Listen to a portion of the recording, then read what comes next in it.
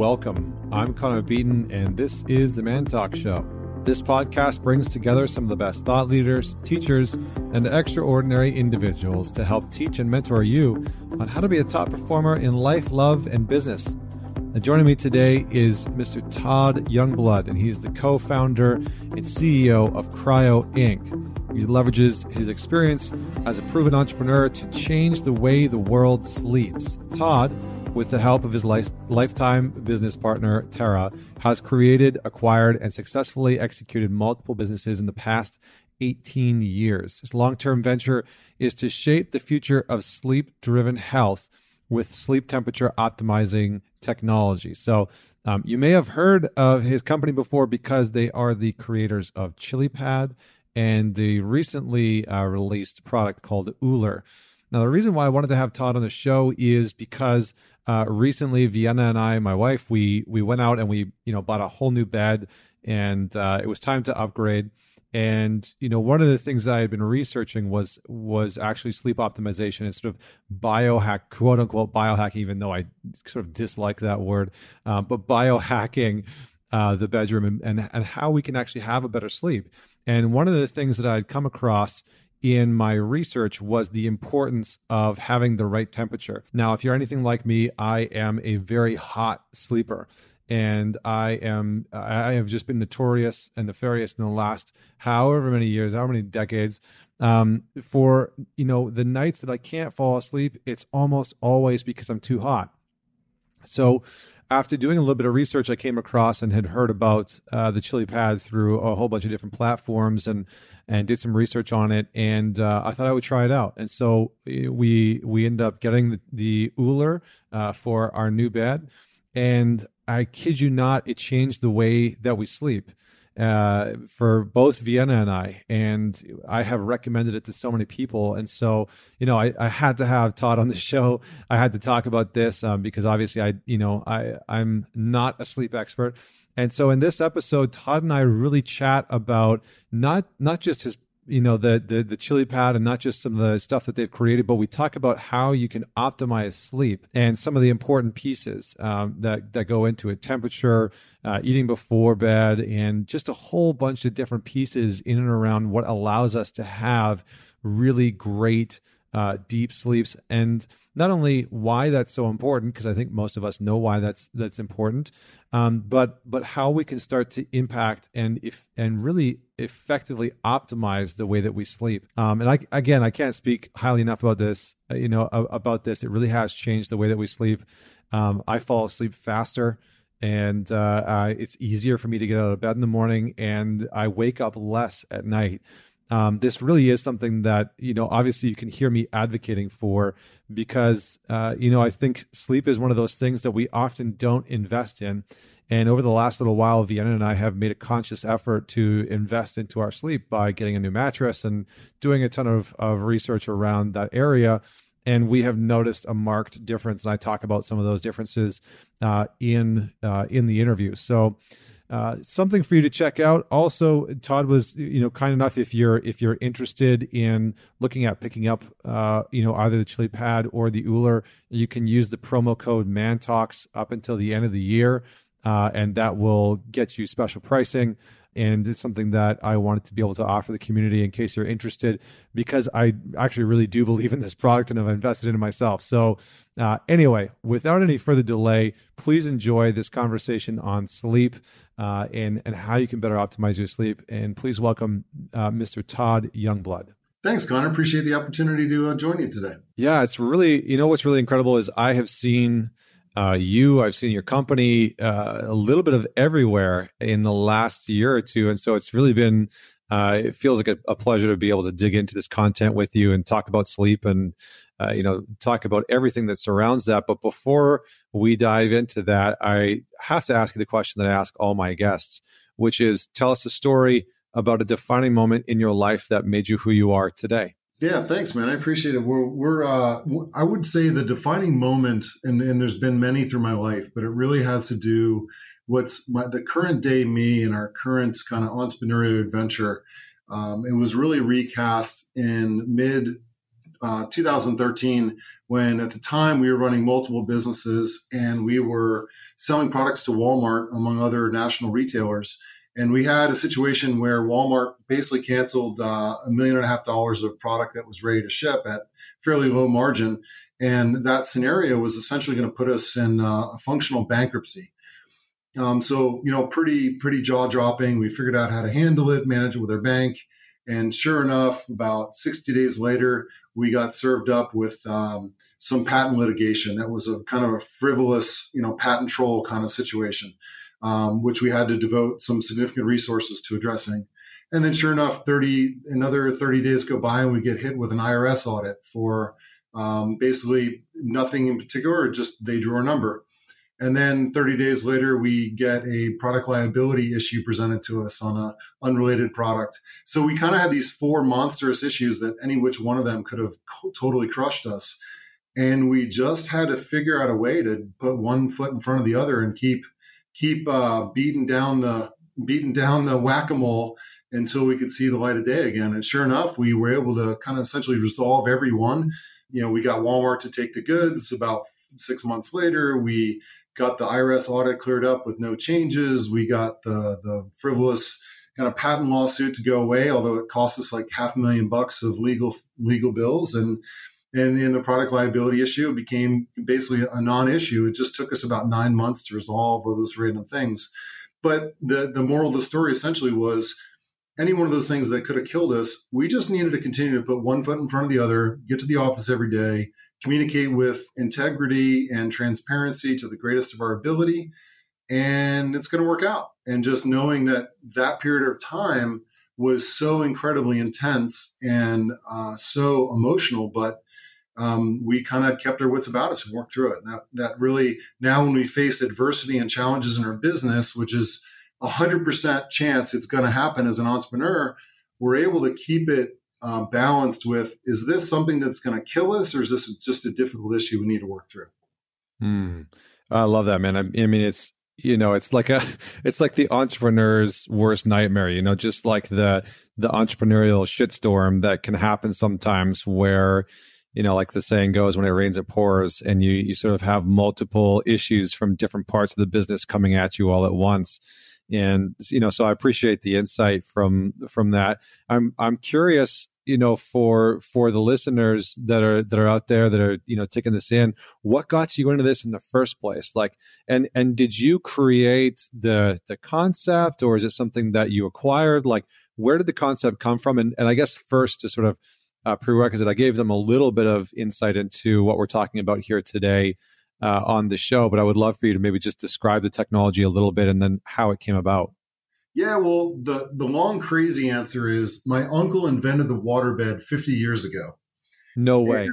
Yeah, he did. The original waterbed. His name's on the patent. It was part of his thesis project in design school in San Francisco. The original waterbed. Kind of a crazy story. That's wild. My girlfriend in high school had a waterbed. I think my parents had a waterbed at one point, and it was just like, I remember being a kid and just being in awe by the concept of it. So that's pretty interesting. Yeah, and anyone that's ever slept on a waterbed when the heater went out, or for some reason you didn't have a heater and you thought you could buy without one, well, you can't. you literally can't sleep on a waterbed without a heater, because it just sucks all the heat right out of you. Yeah.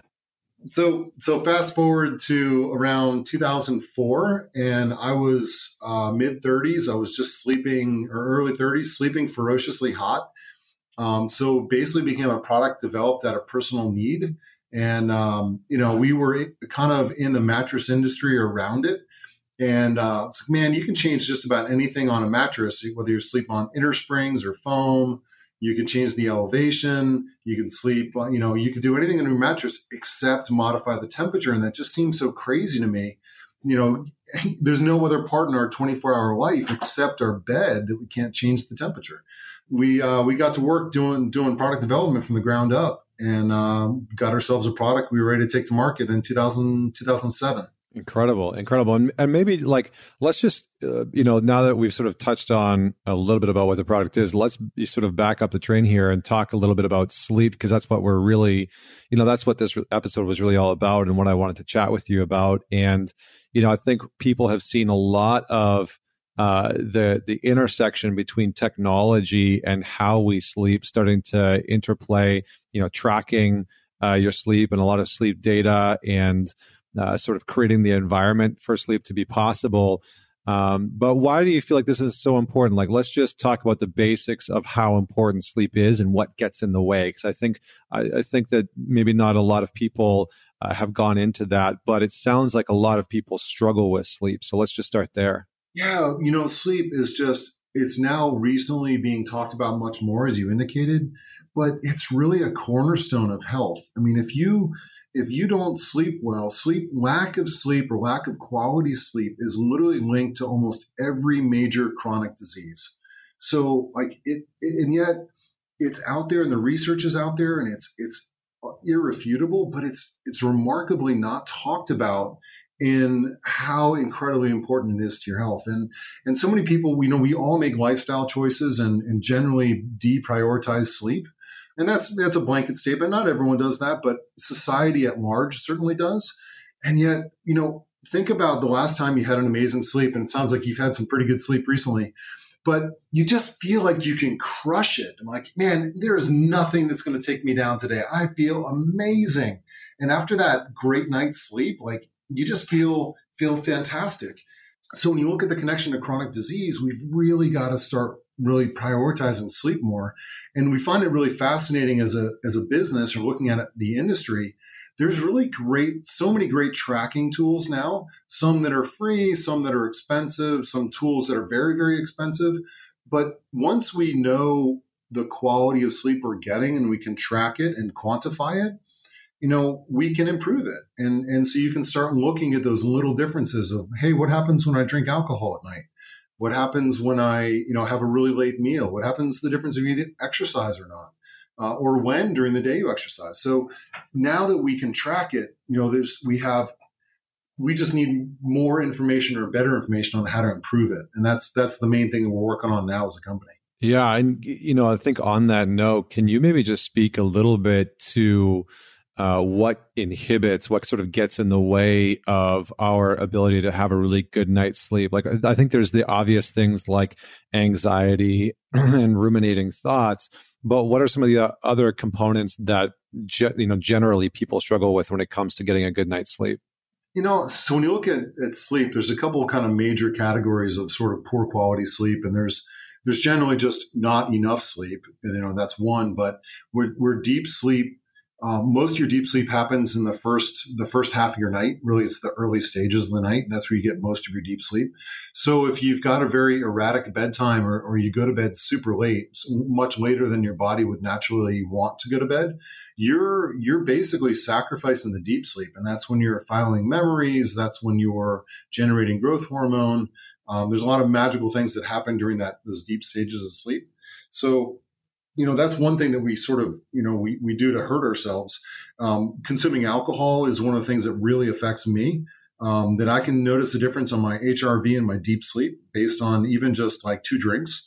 So that's one thing. If I know, I still enjoy it. I like to going out, and there's a lot of social activities that, I still participate in that I consume alcohol, but I also am much more aware now that, hey, after 2 or 3 nights, like I need to take a few nights off and make sure my body's getting all the rest it needs and really getting that deep sleep. The other things that affect people, are often talked about, whether it's caffeine late at night. Blue light affects a lot of people. One thing that affects a lot of people that's rarely talked about is the always on Wi-Fi. That's going to be even a bigger issue when 5G rolls out across the country, across the world. Our bodies were not set to have constant EMFs, electromagnetic fields, kind of thrown at us. And we're not really taking the time to have some dead zones. And that's something that's going to be a much bigger issue, I think, in the next 10 years, as a lot of the research that's being done right now becomes much more mainstream. Yeah, it's interesting. I have heard a couple of people really starting to talk about the ramifications of things like the 5G network, especially rolling out. I'm sitting in New York City in an apartment building right now. And as you were saying that, I was like, oh man, I don't think I have an escape from the EMF from, Wi-Fi networks here outside of getting out of the city and whatnot. So I think that's a pretty important piece. What about things like, diet and late night eating? I know for myself, if I eat meat later on in the night, if I have like a late meal and I eat meat, I'll find myself running really hot late at night. But also if I just eat late at night or not too long before bed, I also know that usually impacts my sleep. Is that a universal thing, or is that just often for most people? And how does that start to impact our body and our sleep? Yeah, it's a very common issue. Now, I think we generally try to hold back from saying that's a universal problem. For example, blue light or caffeine. I'm not quite a night owl, but I'm just a short of a night owl. And so for me, I've got low caffeine receptors. That doesn't bother me. Blue light doesn't really affect me. I can work on my laptop until I'm done, close the screen, and be asleep in 4 minutes later. But late meals are something that affect most people and affect some people very significantly, because you're spending your energy metabolizing what you've eaten instead of your body fully relaxing and being able to drop that resting heart rate and do some of the other things that are necessary to get your deepest sleep. So you're going to wake up feeling probably more groggy and a little less mentally alert because you're missing that deep sleep. It's going to affect that deep sleep, the first part of that sleep that's so important for those things I mentioned earlier. Awesome. And in terms of, there's obviously things out there like sleep apnea and whatnot, and things that really impact people's ability to have a quality sleep. I'm curious to get your perspective on the intersection between quality and quantity, because when it comes to sleep, from a lot of the research that I've read and the conversations that I've heard around sleep, that seems to be like the debate that's going on is like, do you go for more quality sleep, or is it about the quantity of sleep that you get? And so I'm curious to get you to weigh in on this. Yeah, our philosophy is there's garbage sleep just like there's garbage everything else. So it's definitely not solely about quantity. And I think it's a fairly probably easy answer to give in that respect. Some people are good nappers. For example, I love if I could take an 8-hour power nap in the middle of the day, like, oh my gosh, I'm totally mentally reset. I feel much more alert. I've got that kind of, I don't have that afternoon kind of drag. But that doesn't work for some people. Some people just, they have different sleep drive. So I need about 7 hours of sleep consistently, and then I try to catch up on the weekends. But that's if I get that during the week, and then probably 2 to 3 days where I get a power nap of about 8 minutes. Man, that keeps me like sleep balanced. Some people need a lot more sleep. Mostly it's people that say, for example, maybe they don't fall asleep quickly. So they've spend more time in light sleep, or a lot more time in their sleep latency is far greater. I'm usually asleep in less than 7 minutes. For a lot of people, it might take 90 minutes to fall asleep, or 45 to 60 minutes to fall asleep. Obviously we spend a lot of time researching temperature, and as there's been a lot of research, like Sapir that has done, recently published an article about the sleep switch, and it's completely activated by temperature. So temperature connects directly to your hypothalamus, and that drop in body temperature is what induces sleep. So if you're an insomniac and you're literally laying there awake, your body is not dropping in temperature. You're mentally active, like you talked about, digesting. Maybe your body's physically active, digesting a late meal. For whatever reason, your body continues to stay stimulated and elevated, or at your normal temperature. But if you were to look at a graph, a circadian rhythm of how your temperature changes throughout the 24-hour day, your body needs to start dropping in temperature in order for you to fall asleep. And that's slightly different timing depending on your chronotype. And so knowing when you should be headed into sleep makes a pretty big difference on getting the right amount of sleep and going to bed at the right time. And can you say that you've brought this up a few times, which I think is interesting. You've talked about the like knowing when to go to bed and like when our bodies are sort of naturally wanting to go to bed. How do we start to figure that out? Like if there are people that are, because I think I know a lot of people that have heard some of the research on this, having a variability, too big of a variability within when you go to bed and when you wake up can actually lead to a larger susceptibility to things like depression and anxiety. It's actually one of the biggest contributors to depression, is, going to bed at different, wildly different times and then waking up at different times. So I'm curious, can you just elaborate a little bit more on that? Like, how do we start to find when we should be going to bed? Is it just an innate thing? Do you have to try a bunch of stuff out? Like, what would you recommend for people? Yeah, so we're actually investing a tremendous amount of money and time developing kind of a platform or a system. In fact, my business partner is writing a book right now on reprogramming your sleep to address exactly kind of the things that you're talking about. So that'll be coming out in March, and our app will be coming out by May 1st.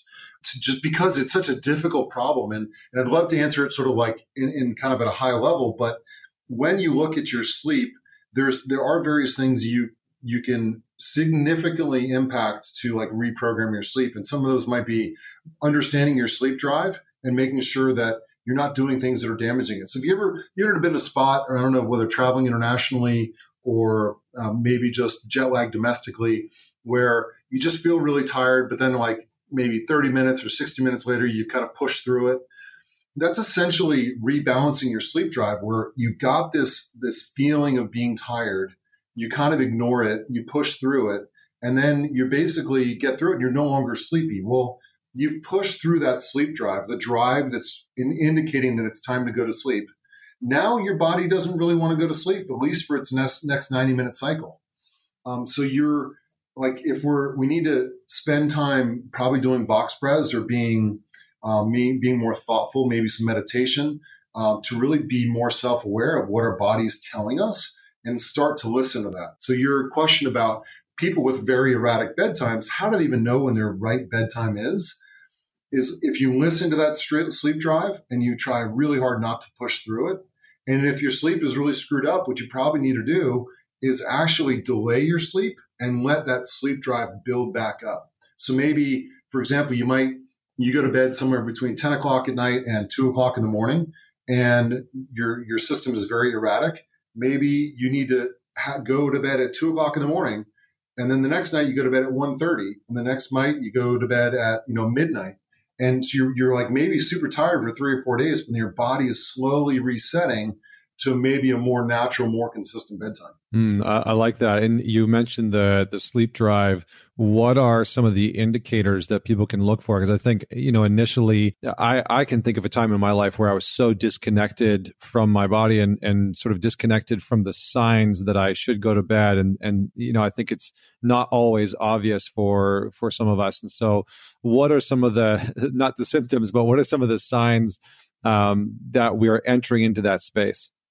So part of it has to do with like understanding the variables in your life. I imagine there's probably a fair number of your listeners that are entrepreneurs or have a flexible schedule that come with their kind of lifestyle. So understanding where your flexibility is, for most people, they've got greater elasticity in the evening. They can choose when they go to bed, but oftentimes people can't really choose when they wake up. But you can balance someone that doesn't have a very strong chronotype, that can spend time going to bed later and waking up later, and then going to bed a little bit earlier and waking up earlier. That person's got a lot more elasticity in their sleep schedule than someone that maybe they're chronically tired and they can never change when they wake up. They just go to bed at different times. They have the indicators they need to look for is that midday grogginess. Well, that's clearly an indication that they're not getting enough sleep. They could try napping if they can't try changing their go to bed time or their wake time. Understanding the little secrets and tips that work for each individual person. It's such an individual thing. There's not like a one size fits all. Other indicators, obviously like dozing off on car rides, dozing off like in short periods where you're not really tired enough to go to bed asleep, but you're finding yourself not being able to pay attention to conversations, and understanding when during the day that happens is an indication about the types of solutions that will be appropriate for that individual. Awesome. And can you elaborate a little bit more? You've mentioned, you brought up the terminology of the chronotype before. Not, I'm assuming that links back to chronobiology. And I'm curious if you can just elaborate a little bit on some of that, just so that the listener, if they're not familiar with that term and the concept, that they can kind of go and do some research on that. Yeah, there's been some actually Dr. Michael Bruce, a friend of mine, also a big advocate of temperature regulation throughout the night. He spent a lot of time talking about chronotypes in his book, and that's basically it's an indicator that you're basically it's predetermined, right? So you're not really changing it. It's almost like you're not really changing your genetics. Your chronotype is kind of precast. You can have some influence over it, some people more than others, but it's just if you're a morning person, like you're just a morning person. Some people can overcome it over time. A lot of people that have served in the military, their military service, their kind of military reprogramming, essentially reset their chronotype through waking up at crazy hours like 3-4 o'clock in the morning to do what they do for a long enough period of time that they essentially reset their chronotype. But by and large, the chronotype is something of inherently, I'm a morning person. I'm most productive then. I always like getting up early. That's just something part of my identity. Or like you're a late night person. Hey, I like to socialize late in the evening. That's if I had to pick when, where I have my most fun or where I want to spend more of my time. That has to do, are you an early bird, early riser? Are you less early? You're early, but not at the earliest. And basically, you can go anywhere in between. And on the far side is a night owl. That's someone that like goes to bed like a DJ in Vegas, right? They're getting off stage at 4 o'clock in the morning. Those people are probably more prone to be true night owls, where they're literally up all night and go to bed in the early hours of the morning.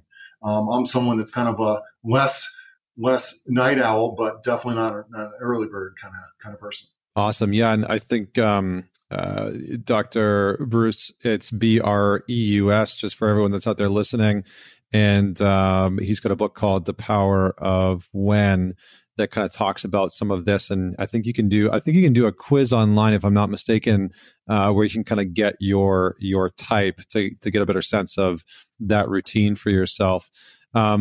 Awesome, man. So maybe give us some context. I know you mentioned temperature, and I think the technology that you have created, and you had mentioned before we got on the air that you and your wife are business partners. Is that correct? Yeah, that's right. Yeah, so I always joke that so we met in college, and we were both engineering majors, and I lasted 3 days, and then she lasted 4 years.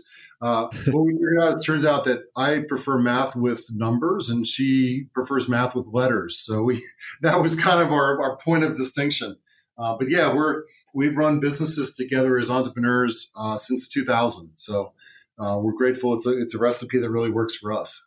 Nice. That's awesome. That's awesome. Any just quick advice for the people that are out there that do work together? Man, so I think making sure you're really willing to change to find a recipe that works for both sides.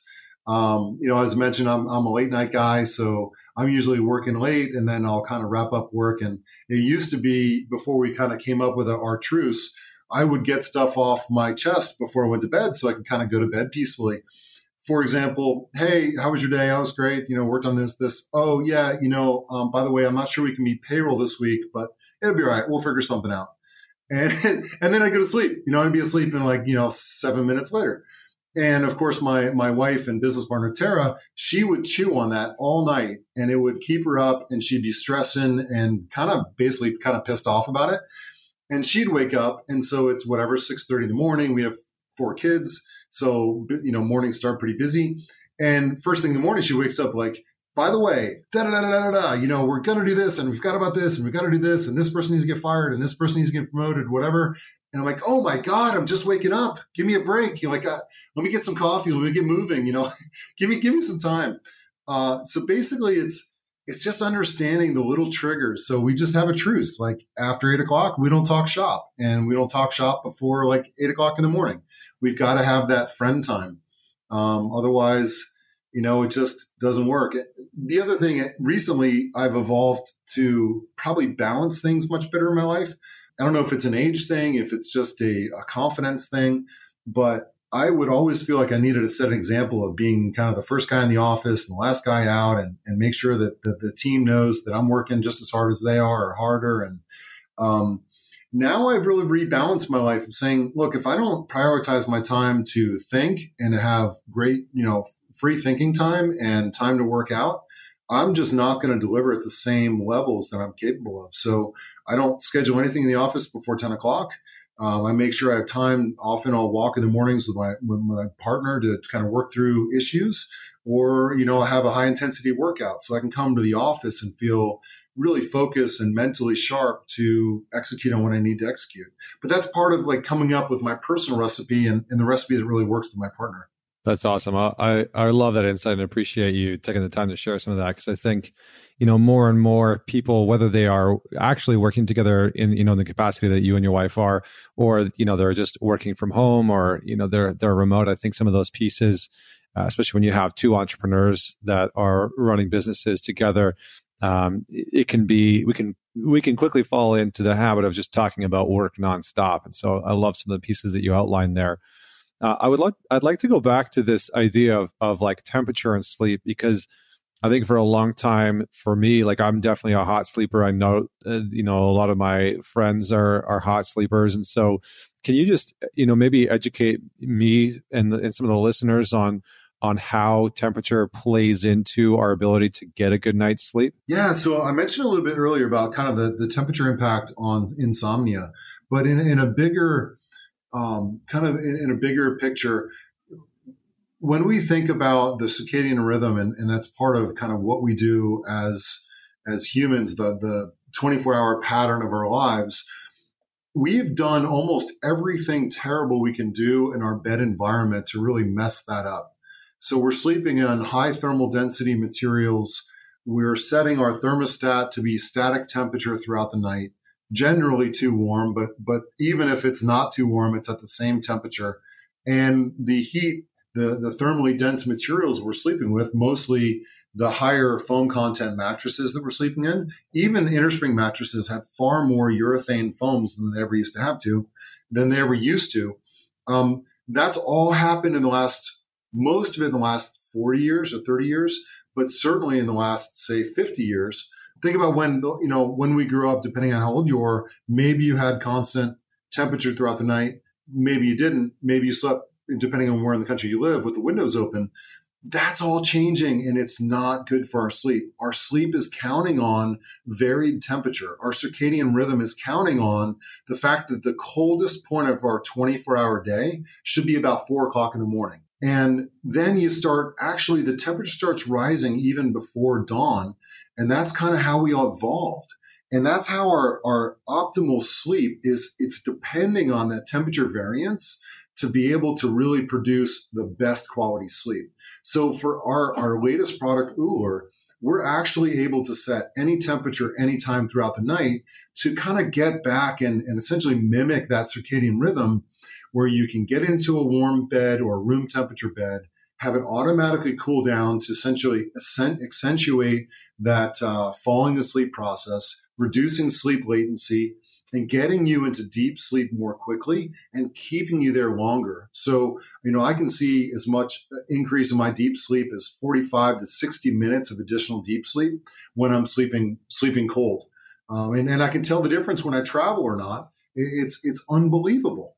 And I can't wait to get back home. Yeah, I think it's, what you're saying is powerful. Like I think we've had the Uller now for a couple months, and we also had purchased a new bed and done the whole thing along with it. And I mean, I have noticed a huge difference as someone that, I grew up in Alberta, in Canada, and so half the year it's freezing cold, right? It's like -20. So I'm used to sleeping in a house where it's quite cold, and even then I usually ran pretty hot. And so, now being in New York most of the time in the last couple of years, I was just constantly sleeping hot. And I noticed that when I got the Uller, from me and from my wife, was a huge game changer. It was like nights where even if I was running a bit hot, like if I hadn't been disciplined enough and I had eaten a meal, at like 9 p.m. or like eaten some popcorn too late at night or something like that, I could fall asleep really quickly, where normally if I was running hot, it would take me a long time to get to bed, like sometimes an hour and a half or an hour to just fall asleep because I was so hot. And so can you maybe explain a little bit more of like what's happening in the body during that time that's causing us to run so hot, and then what the Uller actually does to sort of, within the bed and within your sleep cycle to help regulate some of that body temperature? Yeah, so this has been a really great part of our evolution as a company. And as I mentioned, where the product idea came from, it really came from, a personal need of just sleeping super hot, waking up with sweaty sheets and wet pillows. And it's just gross, right? It's just terrible. It's a terrible way to wake up. And so we really focused on like, well, let me just sleep more comfortably because I'm sleeping cooler. I'm not waking up with sweaty sheets. Like that's got to be better. It's got to help. Well, it turns out that we were onto something that was a whole lot bigger than comfort when we had some Olympic athletes and pro athletes starting to give us feedback that, man, not only, people that slept well, but they were just looking for the next edge that other people, maybe their peers or their people they were competing against didn't have. And sleep was that thing, and sleeping cold was that thing. So what these pro athletes or high level athletes were finding is that by sleeping colder, they're able to drop their resting heart rate by 7 to 10 beats per minute just by sleeping colder, which makes sense because these guys are doing thermal cycling all the time, right? They're in ice baths, they're doing cryotherapy chambers, they're using heating pads. Like their bodies are preset to kind of handle that high thermal change, the thermal cycling. We just didn't realize how big an effect it would have on sleep.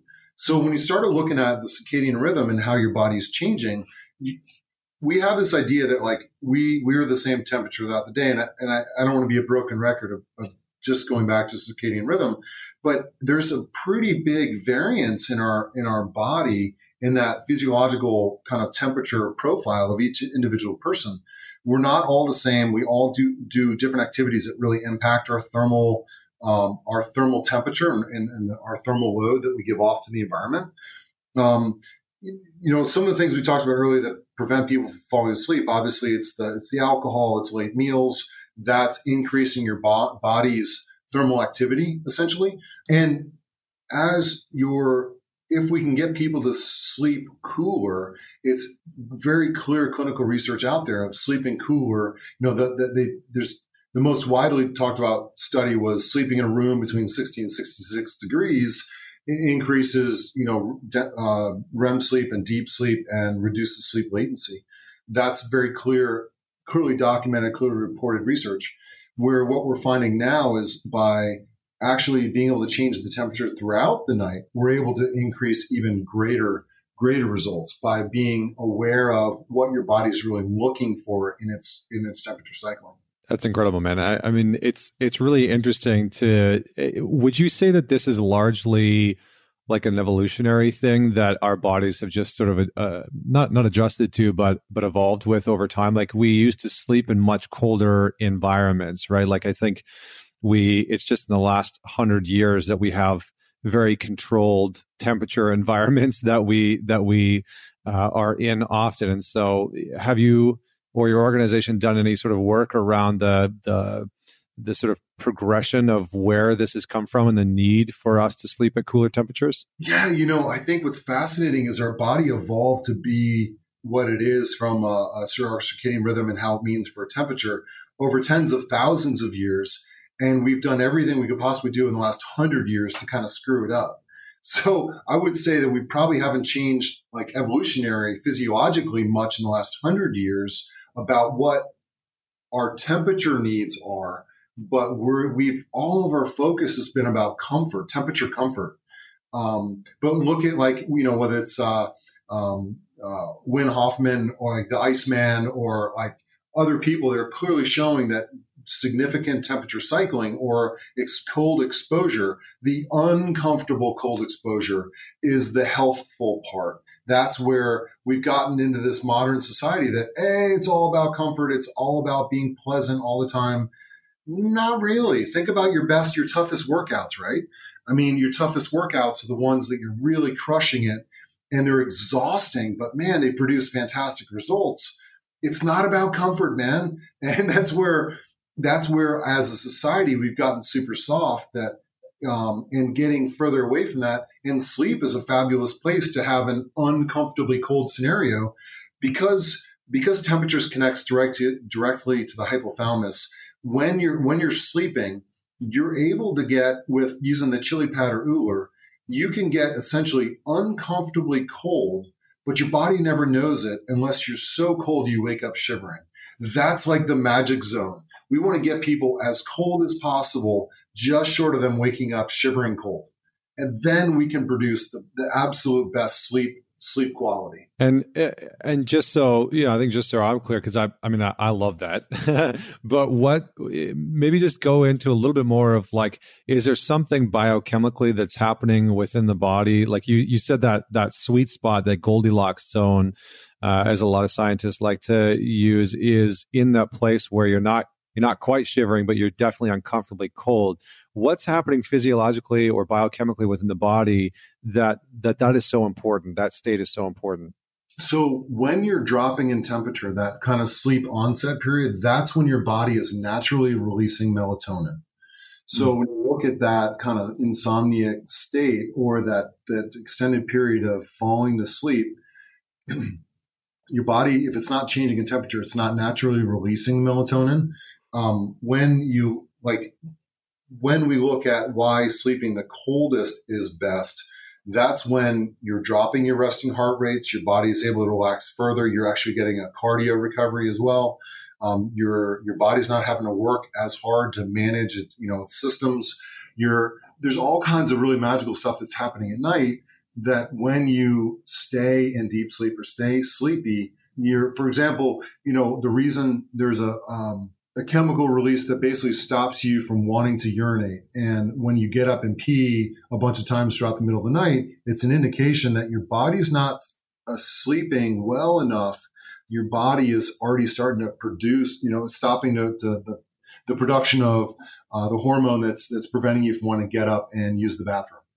So there's certain little indications you can tell whether or not you're really thermal cycling correctly or is optimally.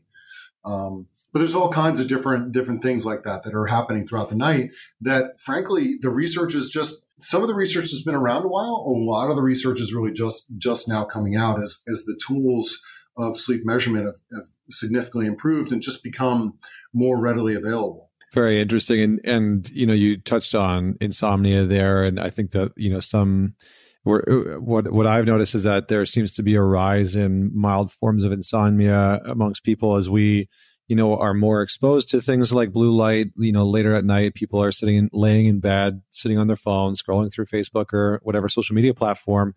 And that's having a significant impact on their sleep cycles. Can you just give, maybe on that one specifically, it's sort of a two-part question. One, what's the impact of blue light on sleep? Why is it so important? And secondly, what are some of the other components that can add to things like mild insomnia?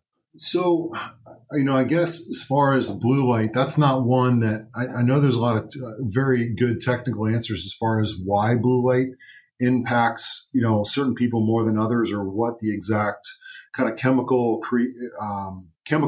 impact that's created or what it's doing for brain stimulation. And I really can't speak to that as well as others. So I'm going to kind of defer on that one. But I can tell you the other part of your question.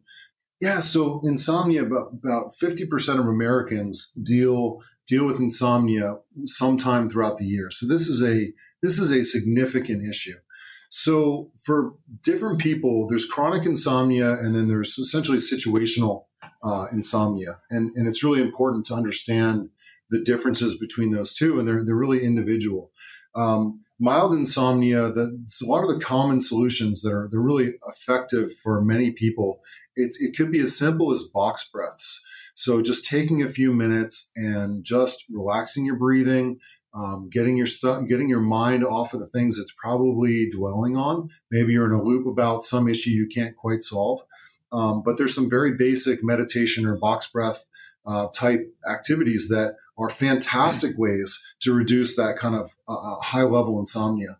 The more clinical insomnia, there are other tools and other ways to fix it, but it's being aware of your bedtime, managing that temperature effectively. For people without a chili pad, it could be so there's different solutions, whether it's taking a warm bath, which helps your body drop in temperature, but recent research has shown that actually you can pop out of that in 90 to 120 minutes. If you have insomnia where you're waking up in the middle of the night and then you're stuck awake, people may find that actually a cold shower is better because they're actually reducing their body temperature. Now, that may take them a little bit longer to fall asleep. But once they fall asleep, they're going to stay asleep more deeply because their body temperature is essentially dropped. So there's all kinds of different tips out there that really make a difference for that depending on the type of insomnia that people are dealing with. And I think that, the other thing that I'd like to inquire about is like the restlessness. And I noticed for myself, so I'm like one of those guys that likes to track certain data, that you mentioned the HRV before, heart rate variability, and, tracking sleep data of like how much movement is happening at night. And, when you're going in and out of deep sleep versus a lighter sleep, like an REM sleep versus a lighter sleep. And I noticed for myself, and one of the reasons why I wanted to have you on the show because like the Oula actually did change my sleep in a huge way, and I was really surprised. I'm not gonna lie, I was like, okay, this sounds like a great idea, and I love the idea of being cooler at night. And that was really like why we sort of tackled this. But I noticed that my sleep changed a lot, and the data on the other side has actually been quite surprising in the sense that before we got it, I actually moved around quite a bit at night because I was so hot that I was constantly moving, putting my legs outside of the sheets, and it really impacted my sleep. And since then, I've noticed that my sleep data show that I move around significantly less. Yeah. And so, not that that's intentional from your end, but is that also one of the byproducts that you have a more restful sleep and a more sort of peaceful sleep? Yeah, you totally nailed it. You were moving because you weren't sleeping well.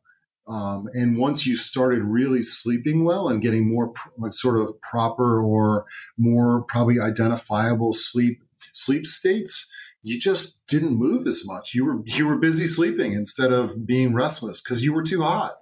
And, I'd love to spend a minute just kind of how the chili pad works, because there's, I think some people they've heard about it, but maybe they don't really understand what really, and what we just try to keep it as simple as possible. We use thermoelectrics to heat and cool water, and then we circulate that water in a thin mattress pad. So the only thing on your actual mattress is a pad that's like 3/8 of an inch thick, goes right under your sheets.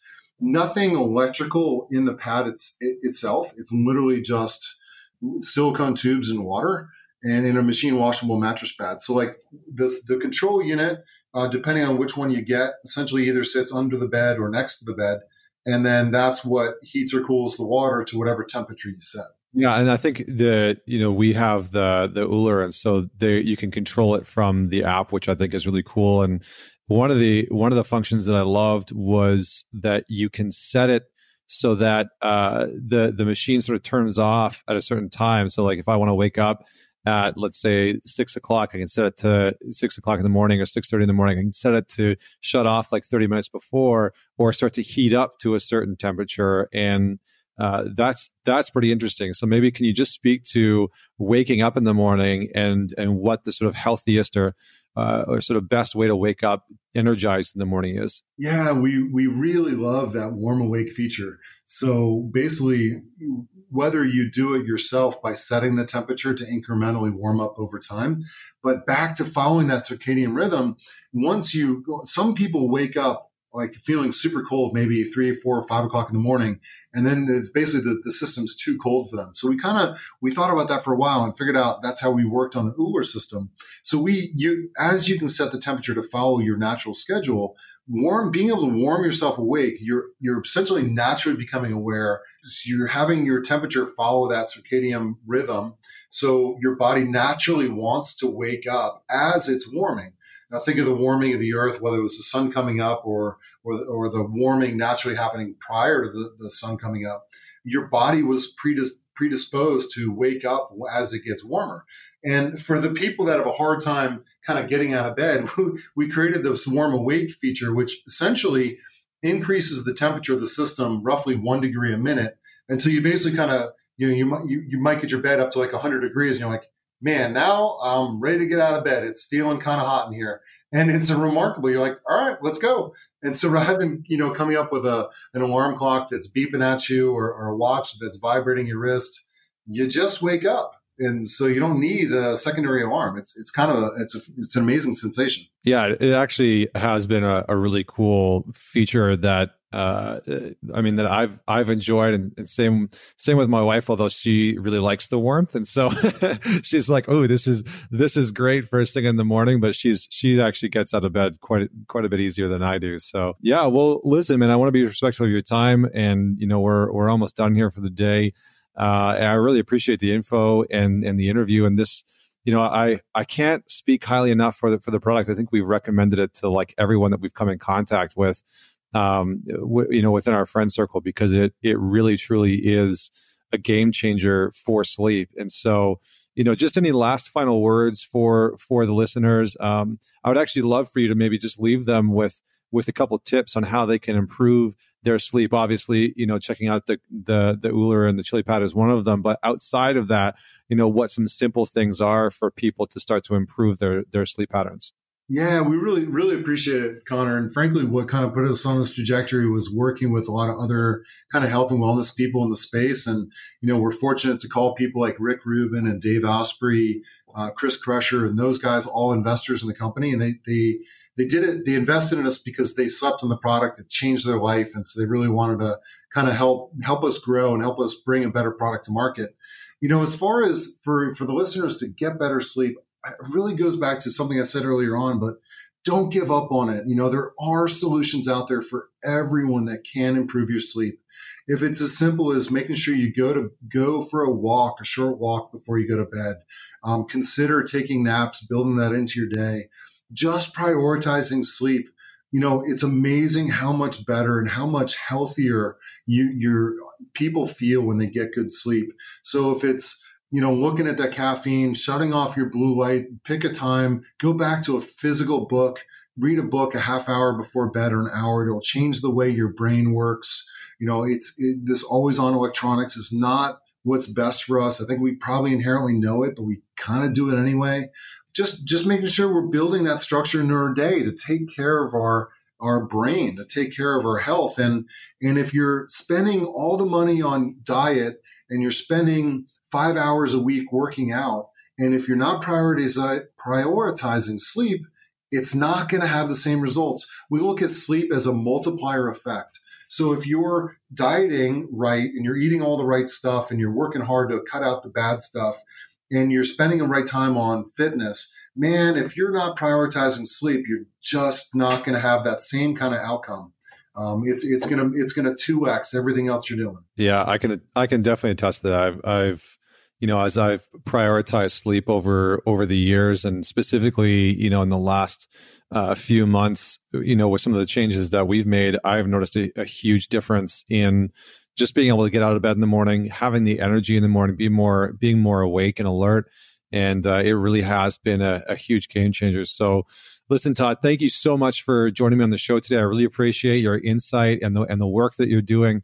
If people want to learn more, where should they go? Yeah, so check out chilitechnology.com. That's CHILI, chilitechnology.com. We have two products, kind of our cornerstone product, the Chili Pad, and then the Uller product we referenced today that we just launched in May. So we'd love to have people check it out. We're still a small family-run company. We really love to take care of our customers. Try it for 90 days. If you don't love it, we'll take it back. Awesome. Well, I can't imagine too many people not liking it and wanting to send it back, because I'm like obsessed with this thing now. So, listen, thank you so much for being on the show. For everyone that's out there listening, if you're curious, go and check it out, because it really has changed the way that I sleep. And it's one of the reasons why I wanted to have Todd on the show and kind of dig deeper into this topic, because sleep is incredibly, incredibly important for our physical and mental and emotional health. So Todd, thank you so much for joining me. And for everyone that's out there listening, don't forget to share this episode. If you know someone that's interested in deepening their sleep and working on their mental, emotional health, and they're looking for a leg up, definitely share this episode. And don't forget to leave us a rating and review on whatever platform you're listening on. So until next week, this is Connor Beaton signing off.